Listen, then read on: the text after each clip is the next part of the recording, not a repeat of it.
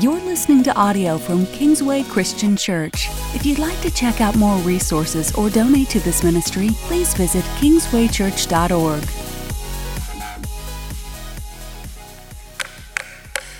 Good morning. How we doing, everybody? My name is Darren. I am our student pastor. I get to run all of our student stuff. And real quick, can we just say, give a shout of praise to all of our high school students and all of this stuff that happened. Also, shout out to Kingsway for the opportunity to even make this kind of thing happen. It blows my mind. So today, before we get into all of our content, we're gonna treat this like a student ministry Sunday. If you were to come in and be a part of what we do on a Sunday morning, hint, we need you, let's go. All right, if you were to come in and do what we do, we would do something to kind of get you warmed up a little bit, get the endorphins running, get you smiling a little bit, and then we go through our house rules. So the first thing is we're gonna play a game, right? It's real simple, you don't have to get up. All I need you to do is clap. Everybody got it? Not yet. There's always one. All right, when my hands cross, like here, everybody clap, right? So we're gonna try it. Just one clap, not 1,000 claps. This isn't applause. Ready? Here we go. And it doesn't change. All right, got it. As we get older, here we go. Ready? You're getting it, Let's try it again. It's all right. If the person next to you is clapping, look at them and be like, what is wrong? What? You're clearly a foot away. I know, right? Things look further, whatever. Here, ready? Here we go. We'll get there, right? We're gonna do it again. We're gonna make this one happen. If I go slow motion, listen how it happens. Everybody's like, I can't do this, it's too much pressure, right? All right, last time, we're gonna get it going just for fun. Ready? Here we go.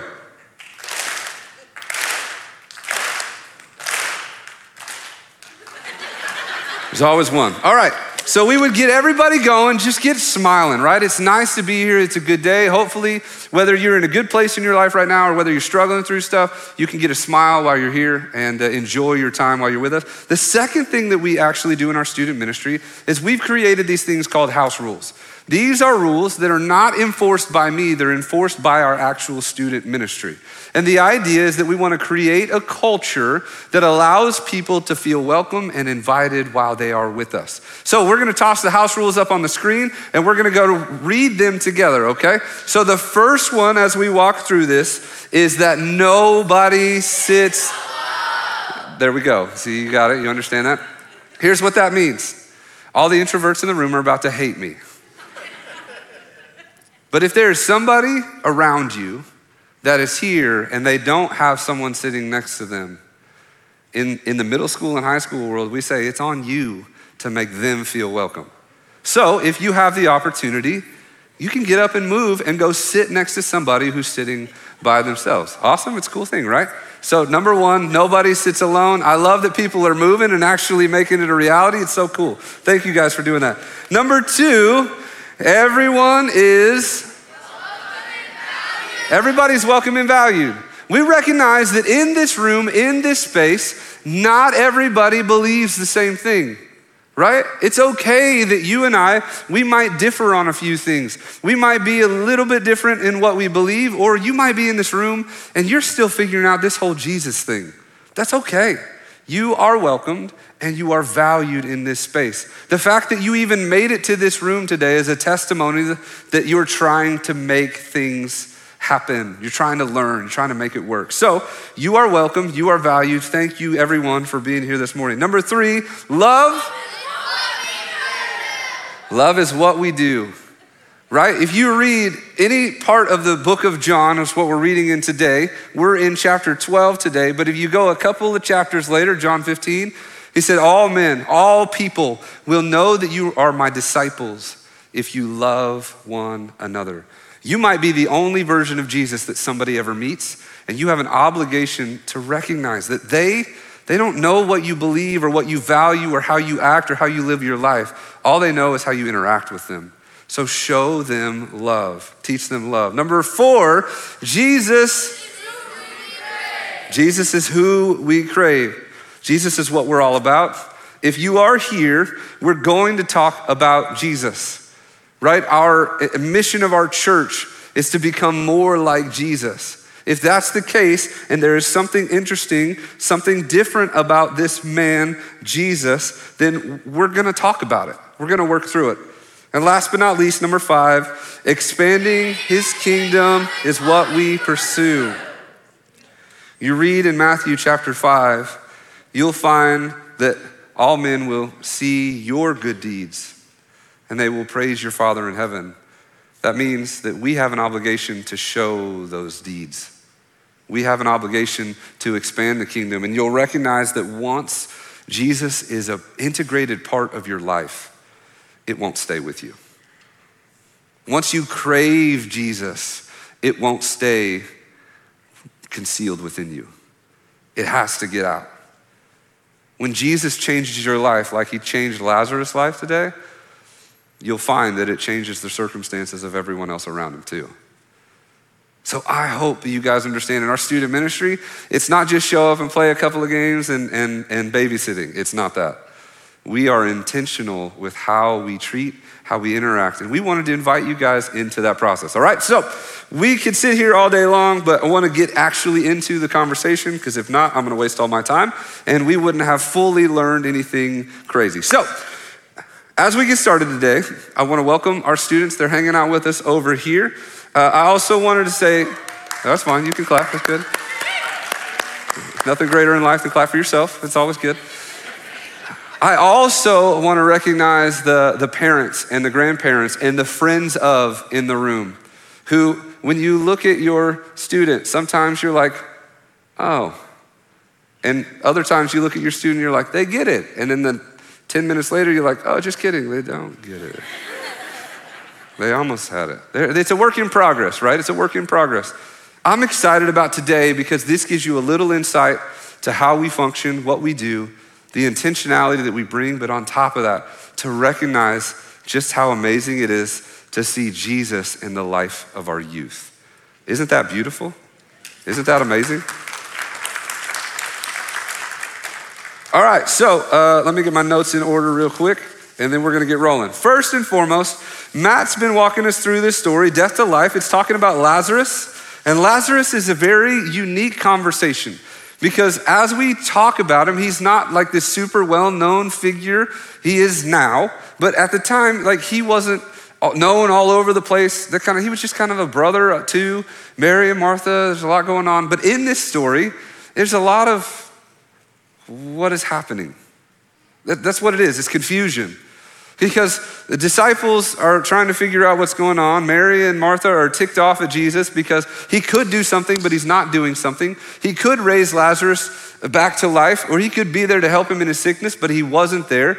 He died. In fact, scripture tells us in chapter 11 that he'd been dead for 4 days before anything actually truly happened. That's like dead. Anyway, in the midst of the story too, Jesus is speaking in some random code. It's not really. He's just talking about falling asleep. And the disciples are like, oh, that's good. When you're sick, you should sleep. And Jesus is like, is this what I'm gonna have to deal with for the next little while? I thought I picked the right people. No, that's not what he did. Jesus would explain and recognize, no. This is like asleep. Like he's gone, he's passed. And they would speak in more, there was confusion and all this kind of stuff. And Jesus finally raises Lazarus from the dead. But what's interesting to me is that John talks about this like this is normal. I'm wondering if he's almost desensitized to all the things that he's seen Jesus do. And because of that, somebody being raised from the dead, John's just like, oh, and then he came back to life, ta-da. Like, pause.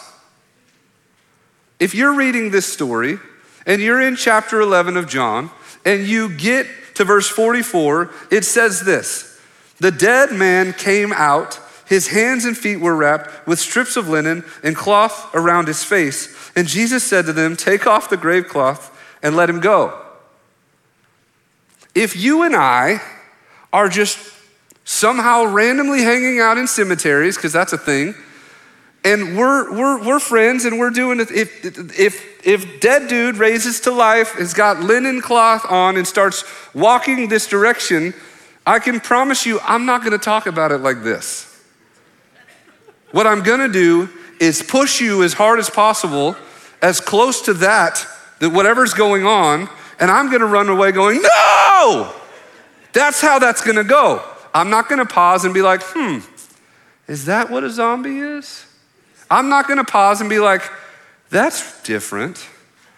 I'm literally going to shove you and book it. John acts like it's a simple thing that Jesus is saying, get the clothes, get the linen wrappings from his burial off of him and just let him go. Also, let him go where? Where are you going? What is happening right now? I have to pause for 2 seconds and recognize the awkward of the scenario, right? This is not a simple situation. This is something that you and I would be like, nope, not happening. But in this moment, John recognizes it. He talks about it almost in a way like it's normal.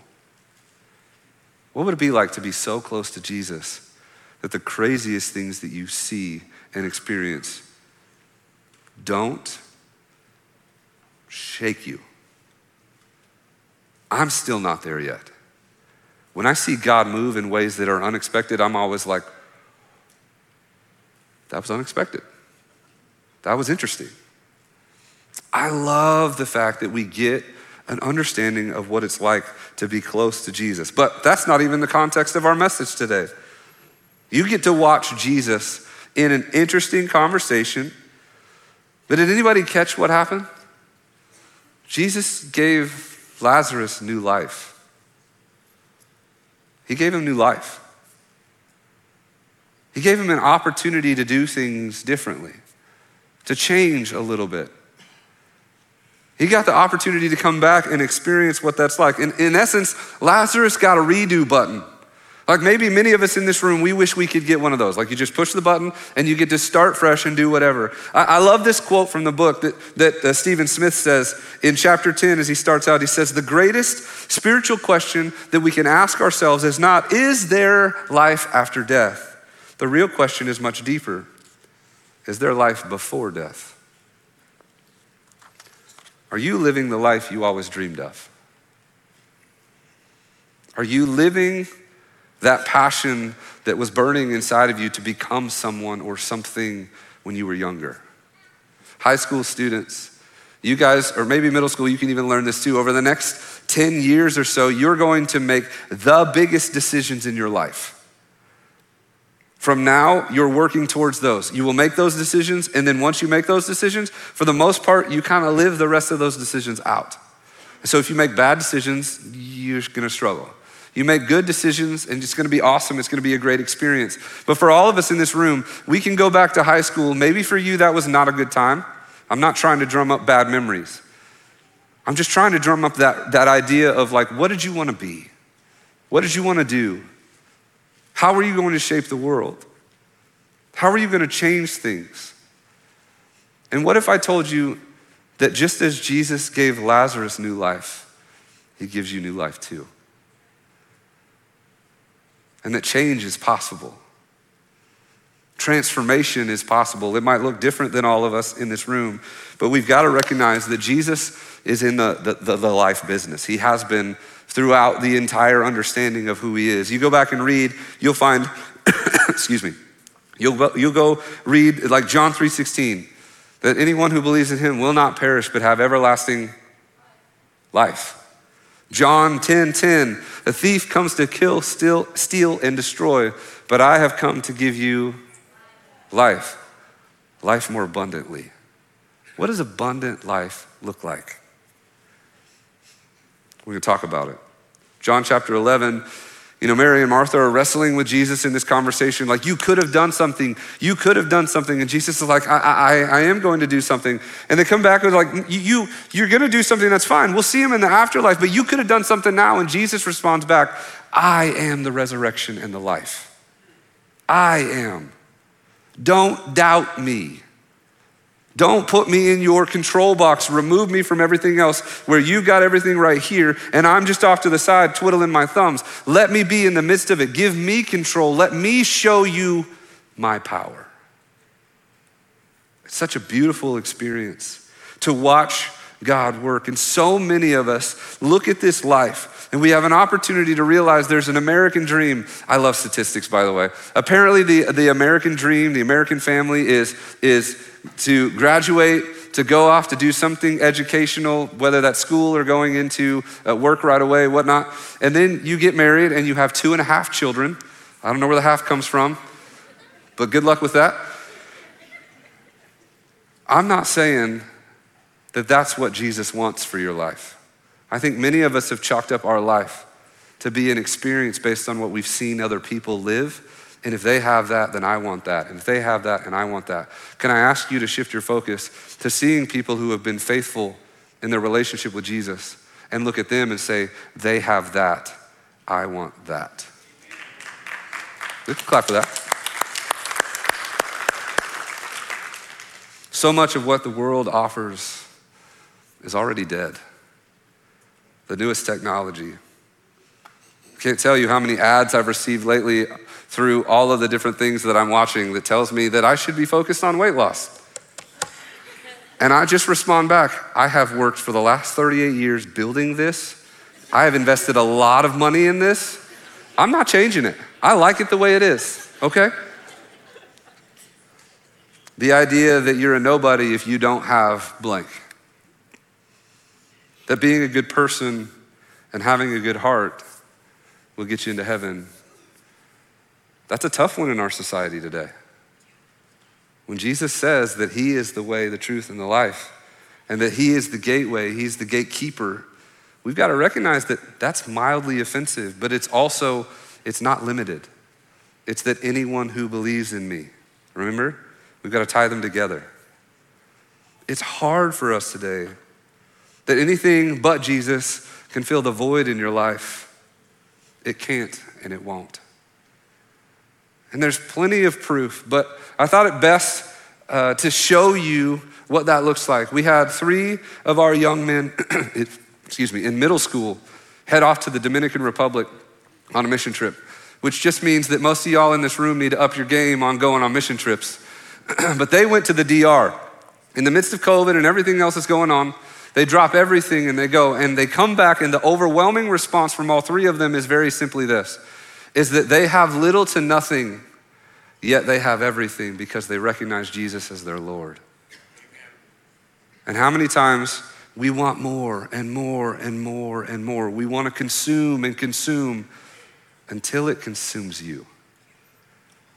There is more to life than what we are putting ourselves into or experiencing. Jesus offers that new life.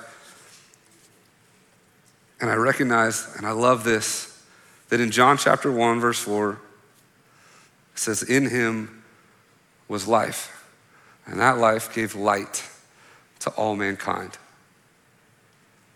Light. Light in your darkness. That's Jesus. That no matter what darkness you are facing, it cannot, it has not, and it will not overcome the light in your life. And Jesus in John 14 is preparing the way.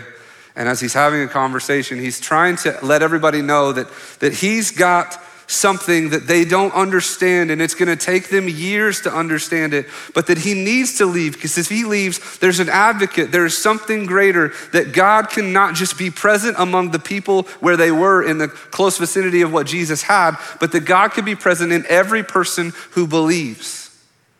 There's an advocate. In Romans chapter 8, verse 11, Paul writes that Spirit of God, the Holy Spirit, who raised Jesus from the dead, lives in you. Lives in you. That's new life power. That's transformational power. And I wish I had time to stand up here and tell you how many times I've been through moments and scenarios and situations where outcome was little to none, slim chance, couldn't happen. Things like stage 4 cancer, and I'm sitting there praying over this person, and the next day they come back and they say they're cancer free, and I'm going, how? I know how. It's the transformational power of Christ that lives within us, but it is not of my own volition, it is of God. And many times, all of us in this room, we struggle to recognize that because we want to hold so tightly to the control that we have. We have to see and recognize that God has power beyond our understanding to do things, and that brings us right back into the story of Lazarus. If you have your Bibles, I want you to open them up to John chapter 12. John chapter 12. See, Jesus has brought Lazarus back to life. And so the way that John writes is a very simple process, apparently. But in John chapter 12, we get a breakdown of a little bit of the aftermath of what happens. So it starts in John chapter 12, verse 1. It says, 6 days before the Passover, Jesus came to Bethany where Lazarus lived, whom Jesus had raised from the dead. John is always talking about things in the forthcoming, like that haven't happened yet or that are coming. And we'll talk about that in a second. But this is a moment where he talks about 6 days before the Passover. We all need to recognize in this moment that that Passover is the Passover where Jesus dies. That's how close we are to Jesus' death. This is not like we've got years to go and Jesus is still doing his ministry. We are in the last days of Jesus' life. 6 days before Passover, Jesus comes to Bethany where Lazarus lived, whom Jesus had raised from the dead. Here, a dinner was given in Jesus' honor. Martha served, again, that was her gifting. You'll see that happen throughout Scripture. Martha served while Lazarus was among those reclining at the table with him. Then Mary took about a pint of pure nard, an expensive perfume. She poured it out on Jesus' feet and wiped his feet with her hair, and the house was filled with the fragrance of the perfume. And if you are a part of a family, you will recognize that there is always a naysayer. Here we go. But one of his disciples, Judas Iscariot, who was later to betray him, again, there's John talking about what is to come but hasn't happened yet, who was later to betray him, he objected. Why wasn't this perfume sold and the money given to the poor? It was worth a year's wages. He did not say this because he actually cared about the poor, but because he was a thief. As keeper of the money bags, he used to help himself to what was put into it. Verse 7, leave her alone, Jesus replied.